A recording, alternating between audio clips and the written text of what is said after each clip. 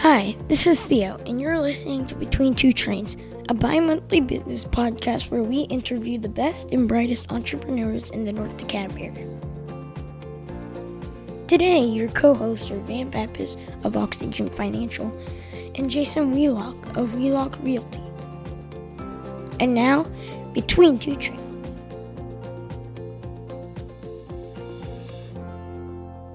Okay, welcome to Between Two Trains, a podcast in Chamblee, Georgia, where we interview the best and brightest entrepreneurs in the North DeKalb area. We are in the plush studios of the Chamblee Chamber of Commerce in downtown Chamblee. If you have not come to Chamblee recently, you need to. There's a lot of great stuff going on. As always, my co-host Jason Wheelock is with me, and we've got a great guest. The CEO of Translation Station is going to be with us. And Jason, so how are you today? I'm good, man. I had a really great month of May. It's been a couple weeks. Real estate is hot, huh?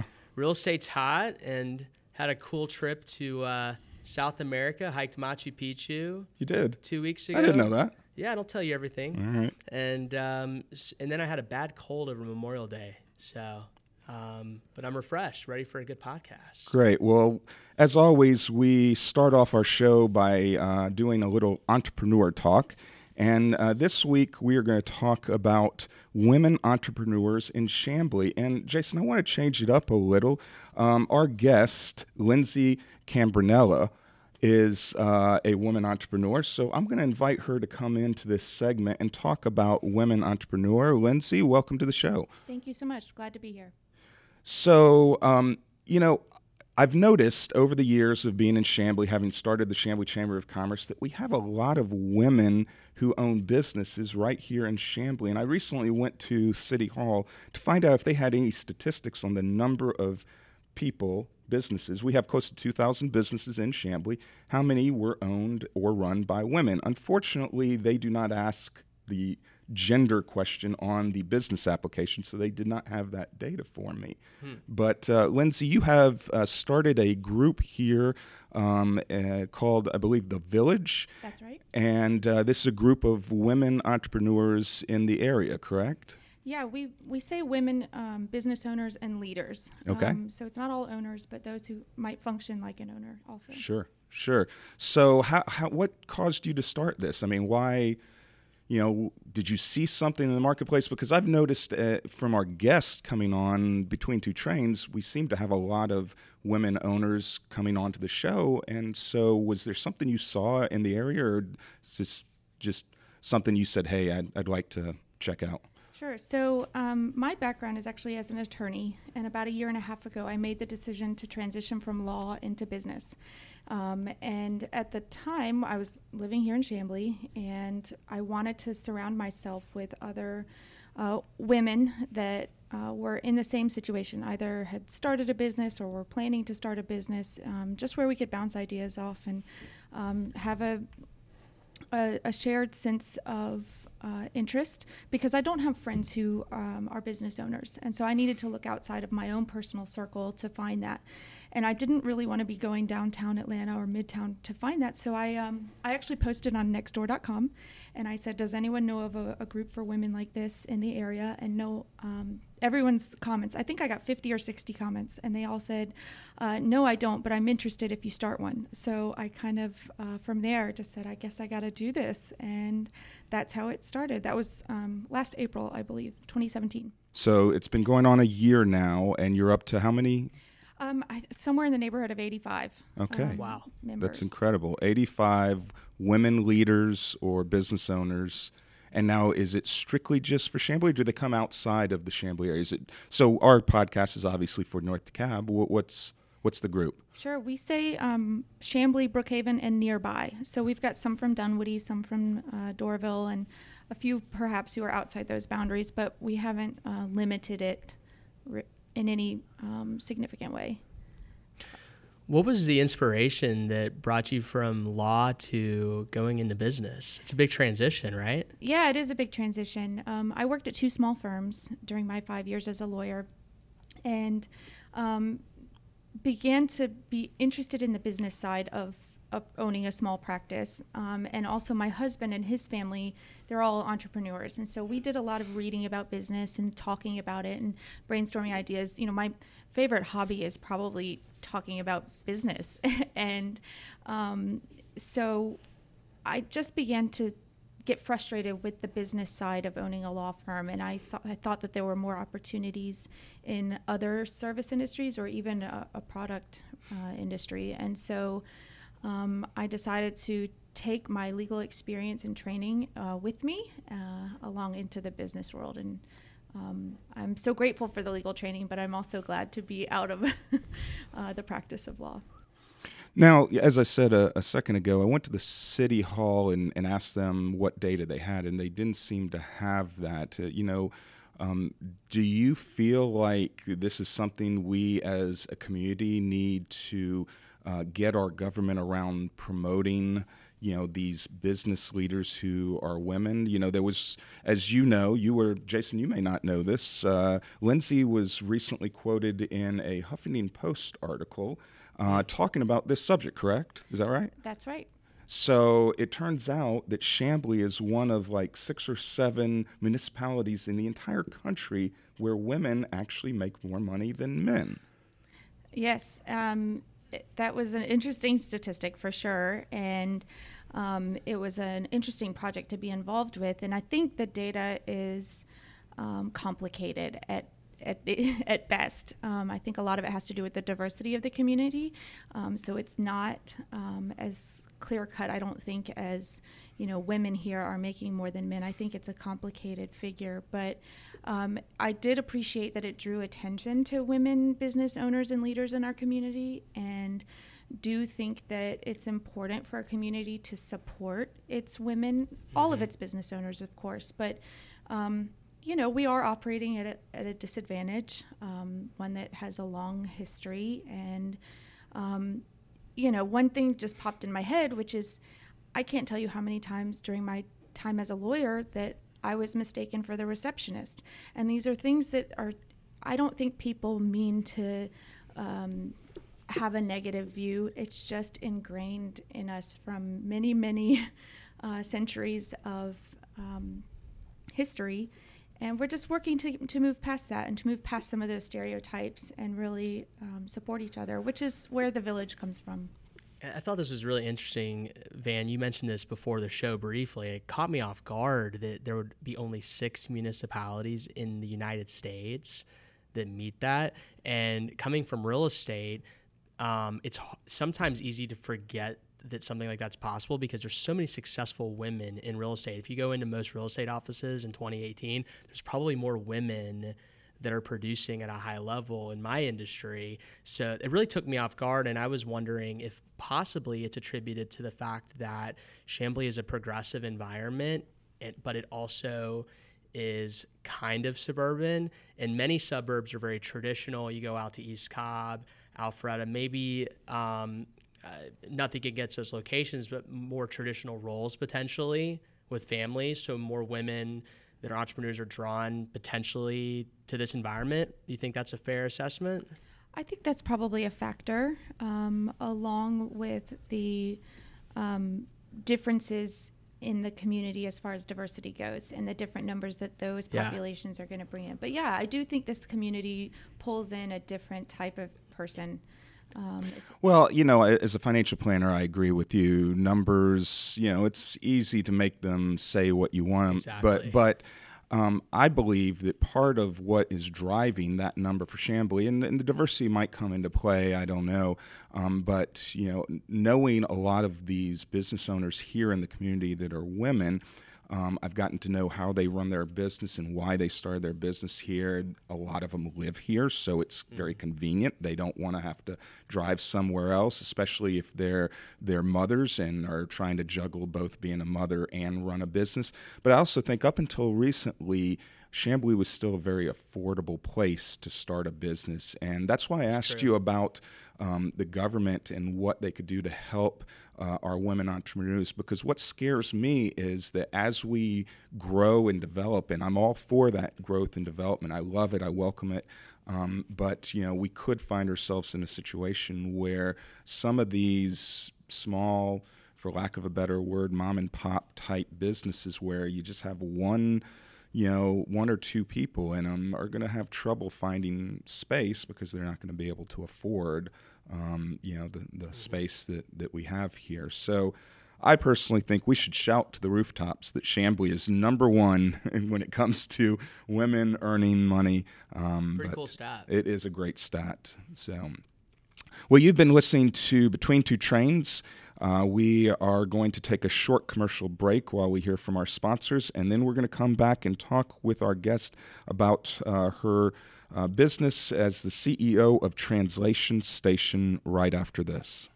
If you recently got divorced, you may be wondering how to pick up all of the financial pieces. Is it time to make a new budget, new goals, and get a new game plan with your investments? What about the best way to save money on your taxes? Take control of your money future. Go to oxygenfinancial.net to schedule a complimentary meeting today. Go to oxygenfinancial.net to get started right now. Securities offered through Kestra Investment Services, member FINRA SIPC. Advisory services offered through Kestra Advisory Services, an affiliate of Kestra Investment Services. Oxygen is not affiliated with Kestra. Okay, welcome back to Between Two Trains. We are in the Chamblee Chamber of Commerce offices, and we are talking today with Lindsay Cambardella. Did I pronounce that right, Lindsay? Yes, you did. Okay, I always wonder if I'm pronouncing it correctly. Lindsay is the CEO of Translation Station, which is right here in downtown Chamblee. Lindsay, tell us a little bit about Translation Station. What exactly does Translation Station do?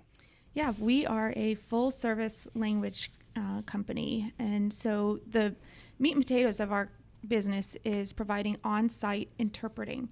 So we have independent contractor interpreters who go on the site to interpret, whether it's a medical appointment, a legal setting, whether it's a court hearing or a deposition of some sort.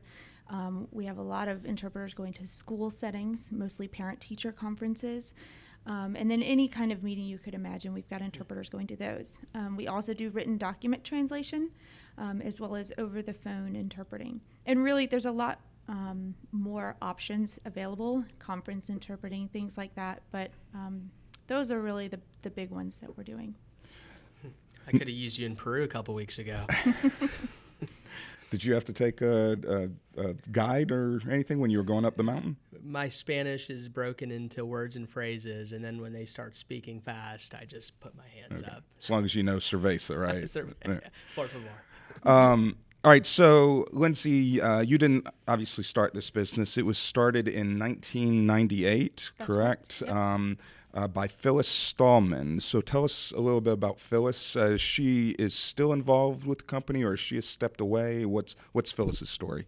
So Phyllis, as you said, started it in 1998, and it was several years after losing her husband. She had a young son, and her department was downsized at her company. So she was now without a job and needed to make a decision about her financial future. And she had a few business ideas, one of which, of course, was the interpretation company. And she went with it. And she very courageously just got out there, started it in her basement.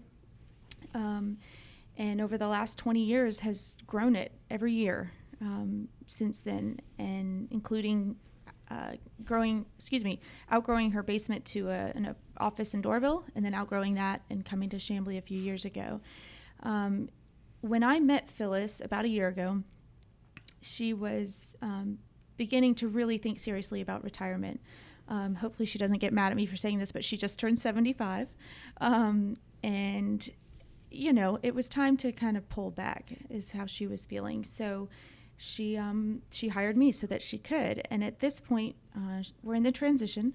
She's pulling out kind of slowly, making that an easy process for me and for her, I think. That's always a tough thing. You know, I went through that myself in my financial planning practice when you have someone who has built this business up, and it's almost like a child to them. And so you're saying it's been pretty good. She's welcomed the transition and, you know, the desire to leave, because a lot of entrepreneurs, you know, they want to hang on. Yes, she calls the business her baby, so Yes. It's definitely that relationship you're talking about. And I have to say she has done a really incredible job of giving me freedom to steer the ship, if you will, while at the same time providing me with enough guidance along the way to really do a good job. And I've got to give her lots and lots of credit. She's done a terrific job, I think. Excellent. Now, going back to what you said the company does and whatnot, it sounds like a lot of it revolves around legal stuff. Is that like the majority of the work that y'all do is translating for legal situations? I'd say we're fairly equal thirds between legal settings, medical settings, and school settings. And so who would your primary customer be? Would it be an individual who needs, or is it going to be more of a company or, say, a municipality that says, hey, we need an interpreter or whatnot? Sure. Who's the actual customer? Right. So all medical, legal, and school providers are federally obligated to provide interpreters when they have a client who needs them. So our clients are typically either school, county school system, county court system, or a health insurance company or hospital. Those are who our clients are. So the individuals are not coming to us. They're seeking out the assistance from the hospital, and then the hospital will reach out and schedule the interpreter. I'm guessing Spanish is by far the dominant language y'all provide. What are, outside of that, what are sort of the obvious languages beyond that are Sure. So provided? You're right. Spanish is definitely the big one, although I'll say that a lot of these systems, whether it's a healthcare system or otherwise, are now hiring on staff Spanish. So we've seen our Spanish requests go down slightly, but purely because they're hiring full-time Spanish interpreters. So that's been an interesting shift. But Korean, Mandarin, Arabic, Vietnamese, and it really depends on where you are. Our biggest client we do work for in 10 states, and so it depends on which state you're in, what languages are going to be the predominant outside of Spanish. And as a business owner, you always have to, Van, you always have to think ahead, right? The markets can change, needs can change. Is there ever a concern that immigration may slow or second and third generations become fluent, eliminate need for translations? Well, we've had those ebbs and flows. I can see that, but I'm thinking more so technology might affect her business. That's a great point. How does technology affect your business? Yeah, that's actually where can I on my Google app now? Isn't there a Google Translator app?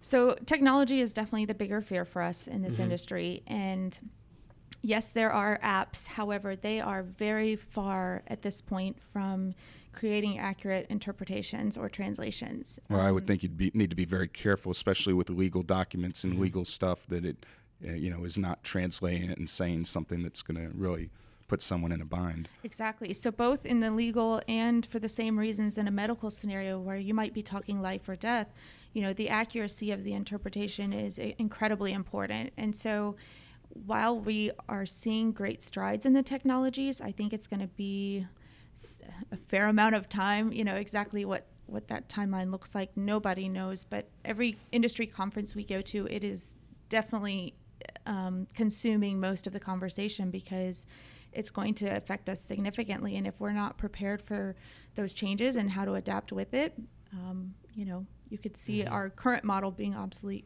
fairly soon. Sure. Well, you've been listening to Between Two Trains. We have Lindsay Cambronella with the Translation Station. Now, Lindsay, you started off as a lawyer. I think Jason alluded to this in the first section, and you made some comments about, your desire to make that change. Talk a little bit more about, making a change like that and saying, I'm going to go into the business world. What kind of stuff did you feel that you needed to learn to get to that point? Obviously I went to business school, I got a degree in business specifically to run my business. What caused you to sort of make that jump and say, hey, what do I got to learn now?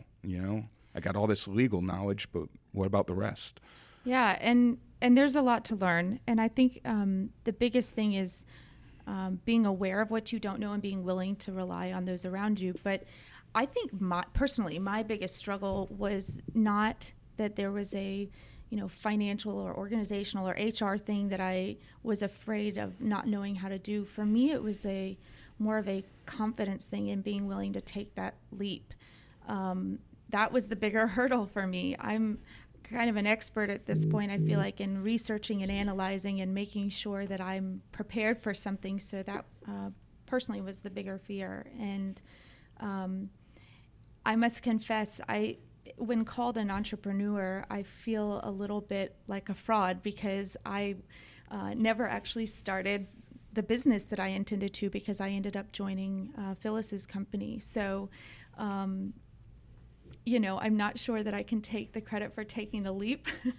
That Well, was hard. trust me, I've helped and worked with a lot of business owners through my financial planning practice.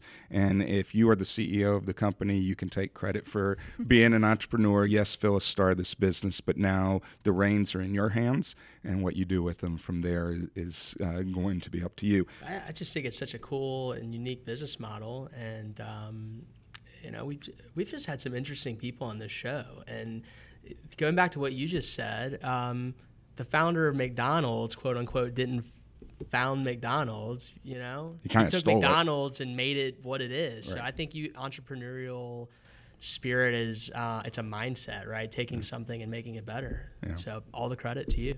Well, I and appreciate that. and please, hopefully Phyllis will be listening to this, and we'll hear. We applaud any of our women entrepreneurs. She obviously is one of them, and we've seen so many right here on Between Two Trains. And we've got actually a great lineup. We've got some other women entrepreneurs coming on the show later this year that are going to blow you away. So stay tuned for those. But I'd like to go ahead and move into our Hot or Not section. Lindsay, if you have ever heard our show, what we do is like to play this game called Hot or Not, where we will throw out a statement or a word to you, and we want to know your opinion on whether that's a hot thing or not such a hot thing. I'm ready. All right. So, Van, you kick it off. All right. I'm a little bashful. all right.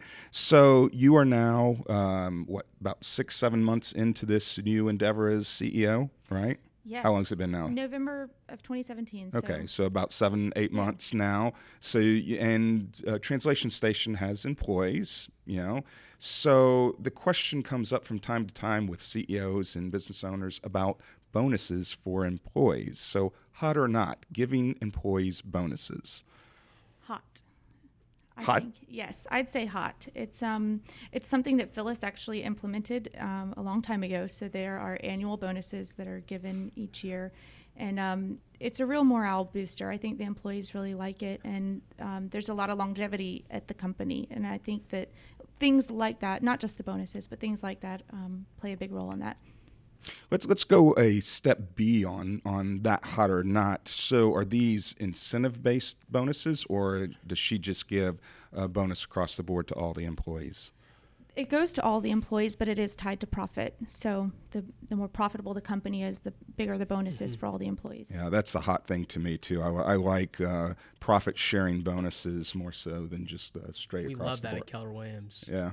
Keller Williams gives profit-sharing Profit bonus? sharing is a huge story that could tell about the company. That is one of the reasons that it's 150,000 agents worldwide, is because they're the only real estate company that ties profit sharing in. So I'm all about bonuses. Yeah.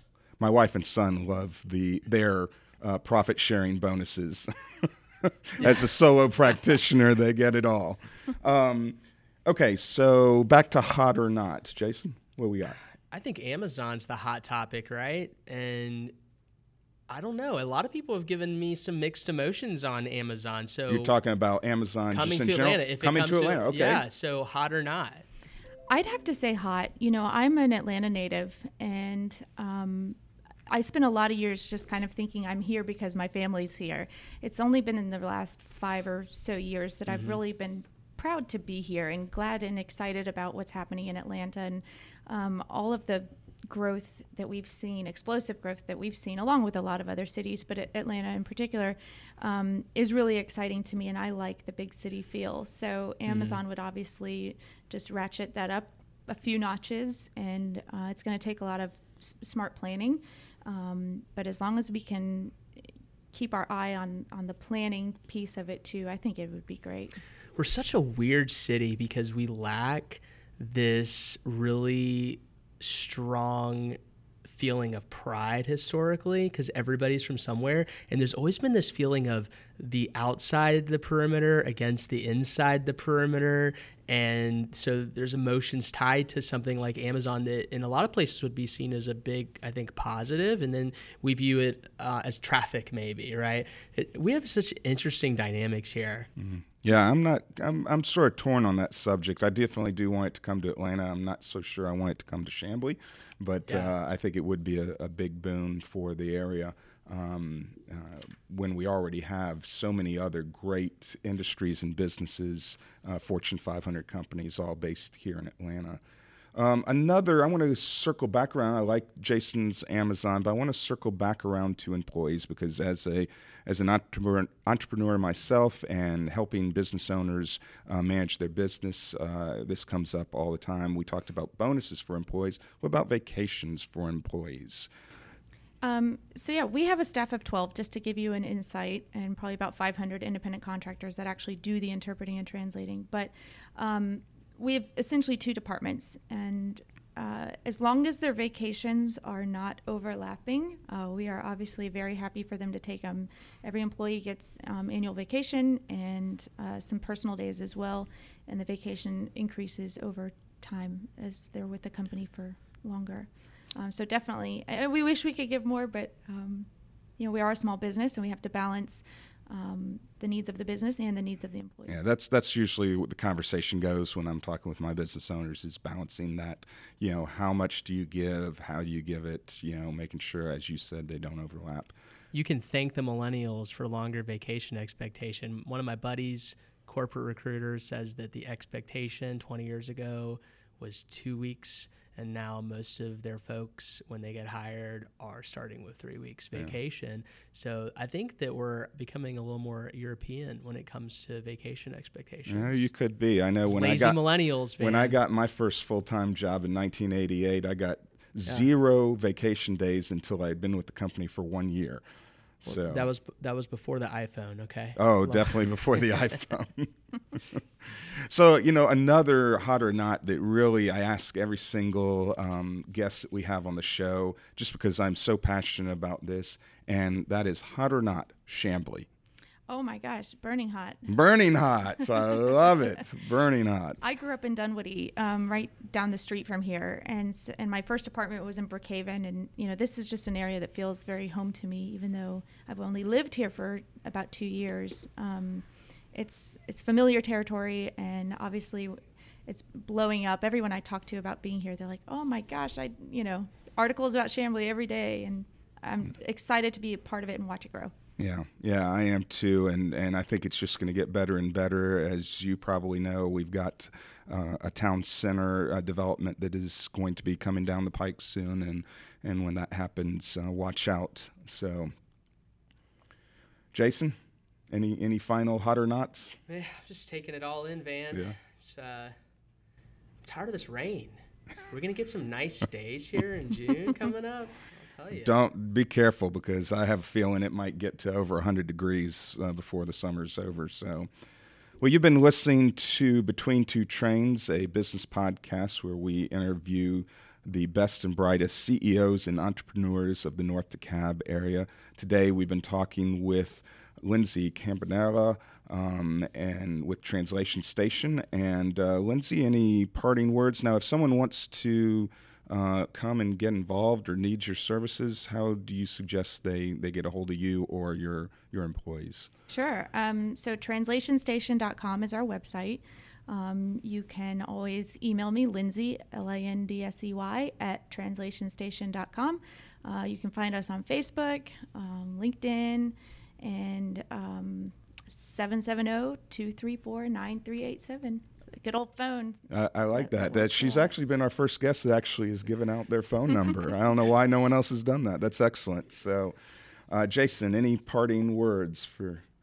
I'm interested, and I've just been sitting here thinking about how this could integrate into real estate when we deal with folks who have language barriers. And one of the things we've been talking about is adding an agent who's bilingual to our team. And maybe in the interim, we have definitely had some snafus with folks.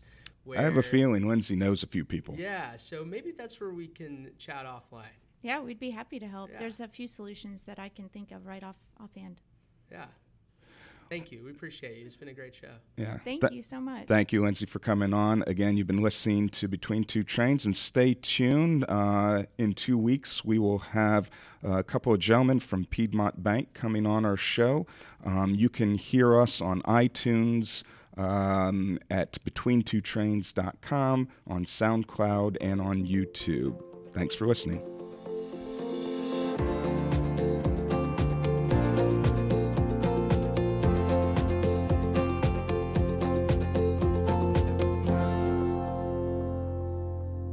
Hey, Jan Levy, Handy Entertainment. Hi, this is Greg Burke with Remote Home Check. Hi, this is Jeff Hill with Remote Home Check, and you've been listening to Between Two Trains.